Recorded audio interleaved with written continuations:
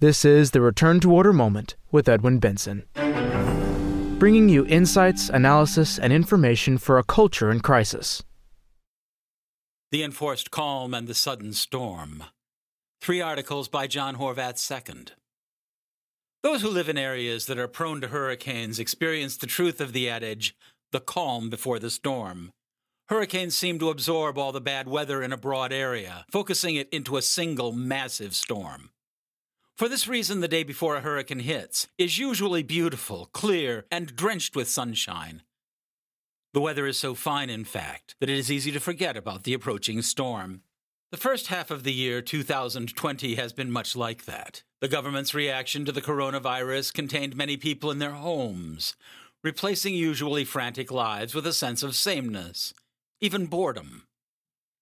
Then came the disturbances that accompanied the death of George Floyd in Minneapolis on May 25th, a very serious storm that smashed the entire nation. This episode of the Return to Order Moment considers both the calm and the storm. In the first article, John Horvat II considers the effects of the coronavirus shutdown on America's homes and families. The second considers the revolutionary aspects of the disturbances that followed Mr. Floyd's horrible death. The third article considers the direction that Americans need to receive from its leaders to weather the effects of the storm. The first article is, What Will You Remember About the Spring of 2020? It was first published on CNS News on June 3, 2020. One thing many will remember about the coronavirus crisis of 2020 is that it happened during a radiant spring. Everywhere, people tell of noticing the budding trees, the loud symphony of birds, and enjoying beautiful weather and sunshine. In some way, the spring provided some solace amid the crisis. Most cannot say if the spring of 2020 was any more dazzling than others that came earlier. The difference was that people noticed this spring. There was time to see more. The unsettling silence of lockdown allowed people to listen more. Things slowed down, and people could ponder what they had never absorbed before. Circumstances forced them to observe what they used to ignore. Thus, a stunning spring came alive. The noticing of things had similar social consequences. People also speak about the deepening of family relationships. The lockdown did force people together. The presence of an outside threat created conditions for forging stronger family ties. For some families, not all, this time represented a period of restoration. Indeed, the family bond survived the demands of the lockdown.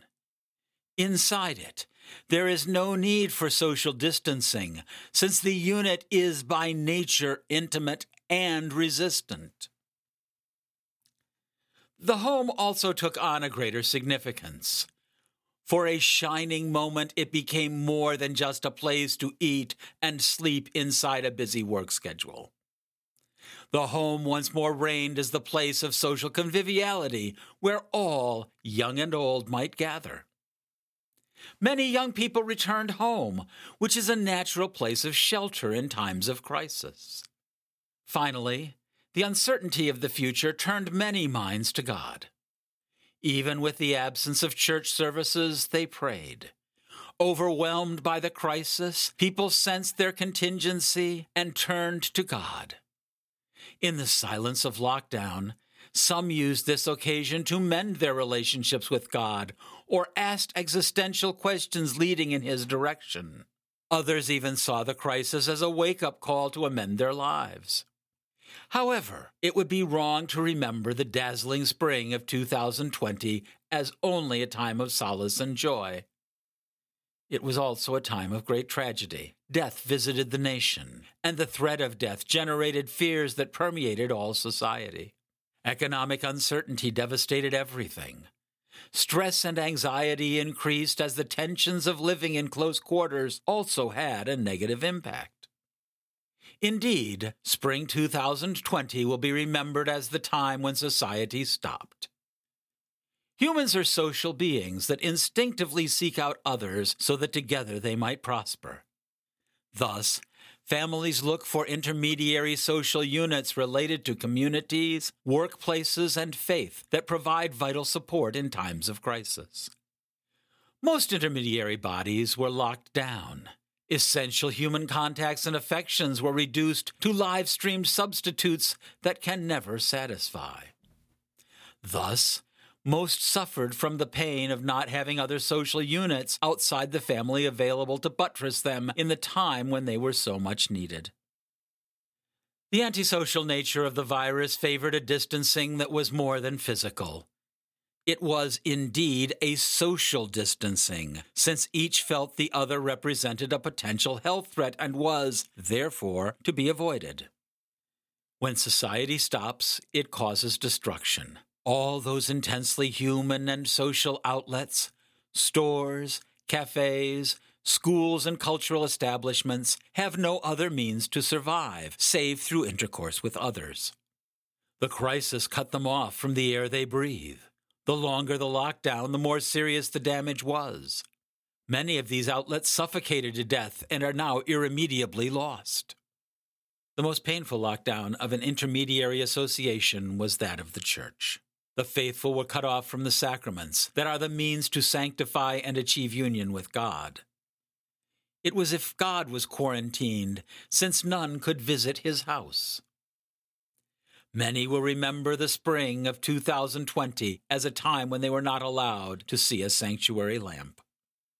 Without intermediary social units to act as buffers, the individual is exposed fully to the only society left outside of the family, the state. The lockdown subjugated individuals to the coercive power of the state. While such powers are needed in times of emergency, the spring of 2020 saw draconian measures that caused confusion, hardship, and chaos. The intermediary associations that normally mediate the powers of the state and make them more human were locked down.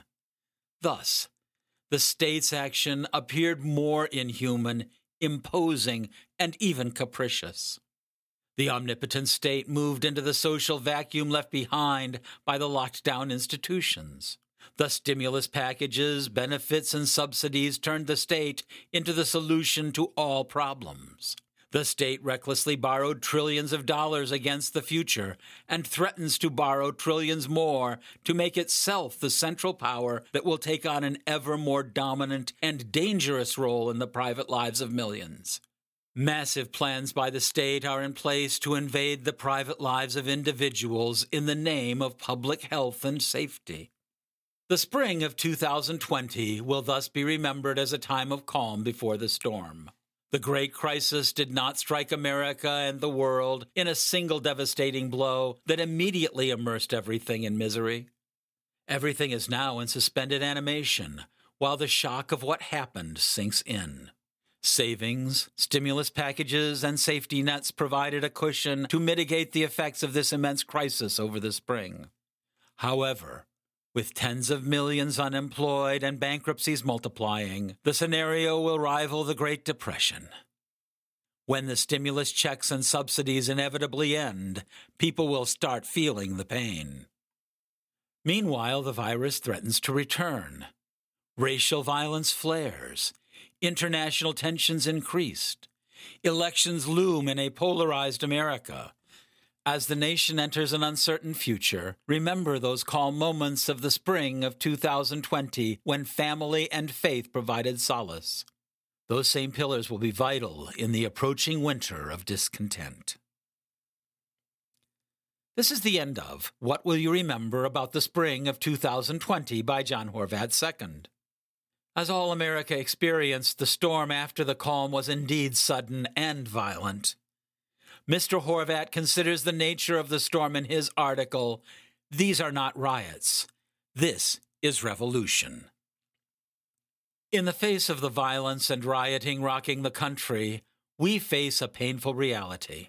While all must deplore the death of George Floyd, we must recognize that the riots reflect a society in crisis, not bad law enforcement policies or systemic injustice. We need to acknowledge a much greater problem than racism, which is only a symptom. The greater problem is a moral crisis of massive proportions. This crisis prepared the way for the violence we are experiencing. These are not just riots. This is a revolution to change America. It will have dire consequences for the nation. The moral crisis is not new. For decades, many have denounced the country's moral decay. The sexual revolution of the 60s unleashed the unbridled passions, which destroyed countless good customs, families, and communities. Today, the mad rush for gratification destroys individuals by questioning the notion of identity. What is new is how the crisis is intensifying with the anxieties of the coronavirus lockdown and the looming elections. Now more than ever, we see a polarized America coming apart. The moral fabric that keeps the nation together is unraveling, preparing the way for revolution.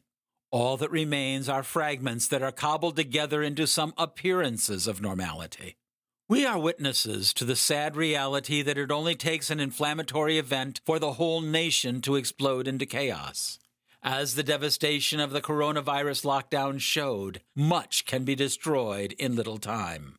Any moral crisis comes from a refusal to abide by a moral law that is normative for human behavior. It can happen when people no longer admit an objective notion of right and wrong. They reject the Ten Commandments as reasonable rules for life. Things fall apart when the determination of what is right rests on what makes each individual happy. In such conditions, societies easily fall into anarchy. Indeed, huge swaths of American society have fallen into moral decay because of a refusal to acknowledge a moral law. This crisis embraces all social, racial, ethnic, and income groups. Since it is a destructive force, the most apparent manifestations of this decay are found in broken communities. Thus, it is not a coincidence that the common denominator found in areas of unrest and violence is not racial but moral in nature. Whether in decayed inner cities or opiate-ridden rural areas, we always find the absence of moral law. We find broken families without fathers or stability. There is sexual promiscuity that admits no restraint. Without sound family structures, crime and violence dominate communities. Thus, we have turned those areas into war zones. We send our police daily into battle against criminal elements and deranged persons. Adding to the decay is the violence that occurs when churches are empty. People have no notion of a loving God, the author of the moral law that brings order to society. Instead, they seek their spiritual highs in drugs that introduce cycles of despair into their lives, deprived of meaning. The rule is that in areas where morality is missing, anything can happen. The most brutal acts are possible. There is no possibility of social harmony. We find ourselves blaming the system instead of the sins and actions of individuals who destroy order. It would be wrong to affirm that only broken communities experience this decay.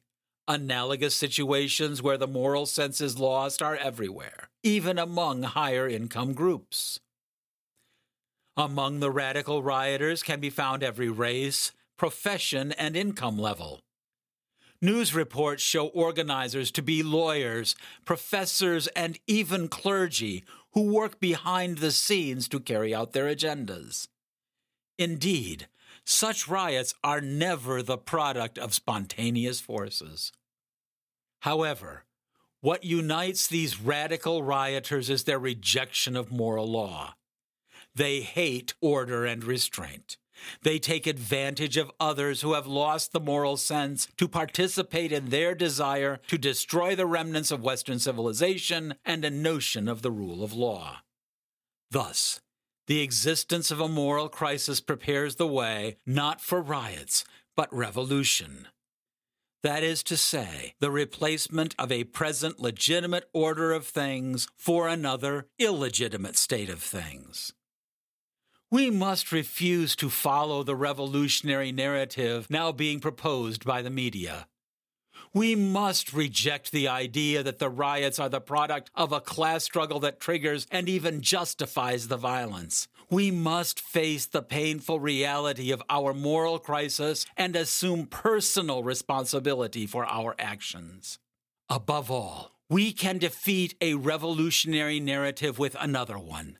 That narrative is the rich legacy of the Church and Christianity that sustain a moral law that leads to harmony, justice, and order. The nation must return to God, who can do all things, and return the country to order if we call upon Him with a humble and contrite heart. This is the end of These Are Not Riots. This is Revolution. The last article in this podcast looks at a specific moment in the storm: the criticism of President Trump by Washington, D.C. Archbishop Wilton Gregory. In this article, entitled 3 Things Archbishop Gregory Should Have Said Instead of Criticizing the President, Mr. Horvat looks at the needs that people require from their leaders in times of crisis. This article was first published on LifeSite News on June 3, 2020. Washington Archbishop Wilton Gregory lashed out against President Trump and the First Lady's visit to the St. John Paul II National Shrine in the nation's capital on June 2nd.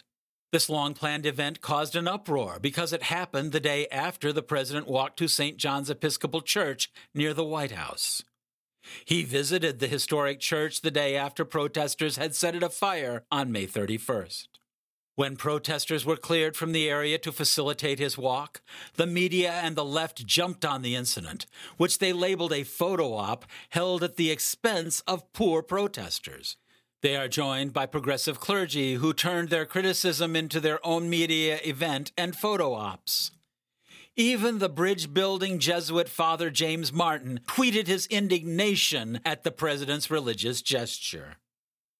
When the president visited the Catholic shrine on Tuesday, the Archbishop's official statement insinuated that the directors of the John Paul II National Shrine were being manipulated by the administration to serve as a presidential campaign backdrop.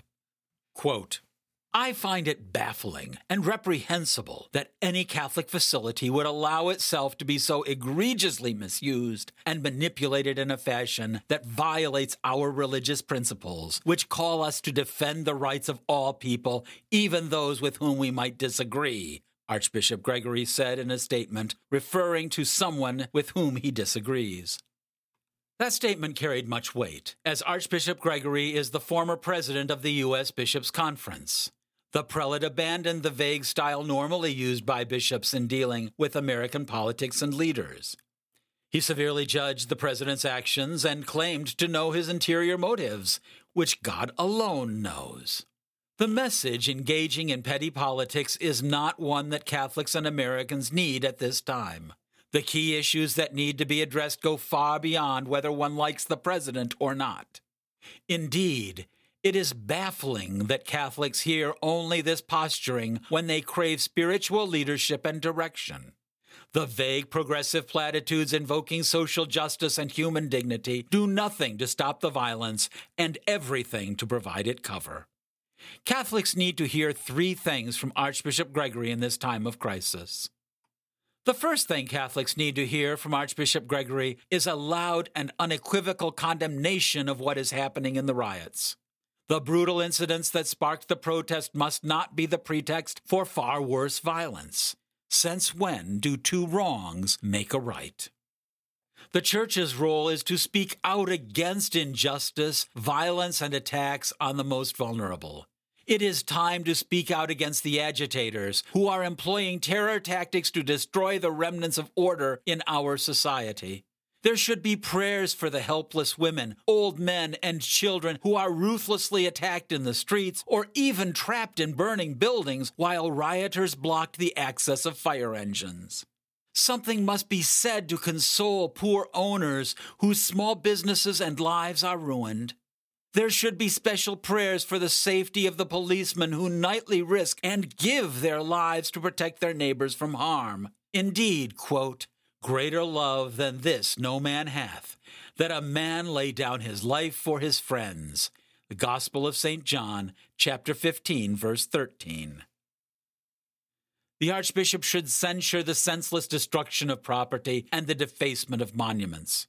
The church's places of worship are set on fire and covered with graffiti.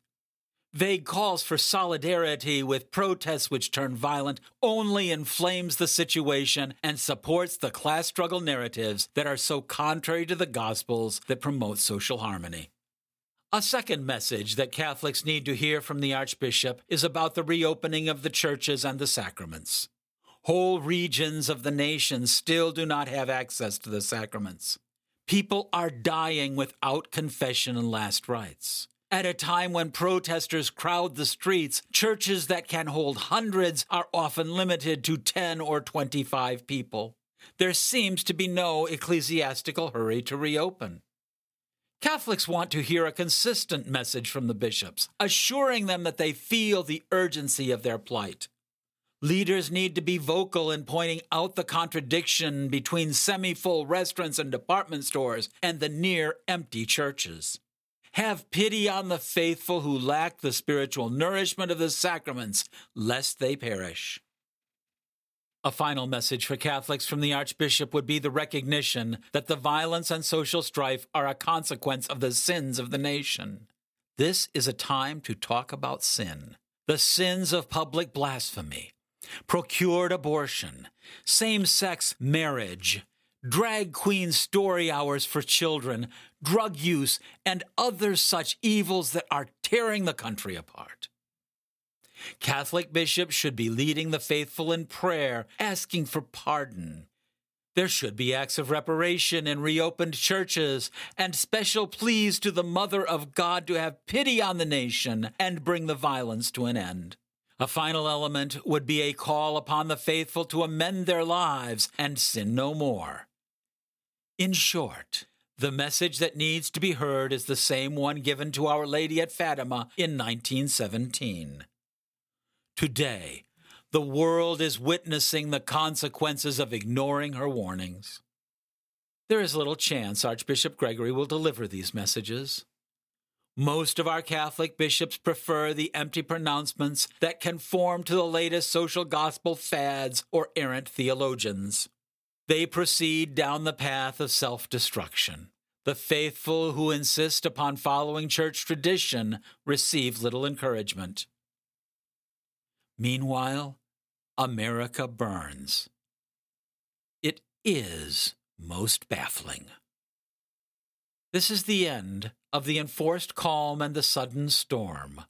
3 articles by John Horvath II. Thank you so much for listening.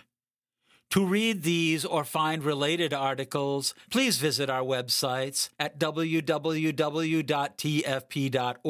and www.returntoorder.org.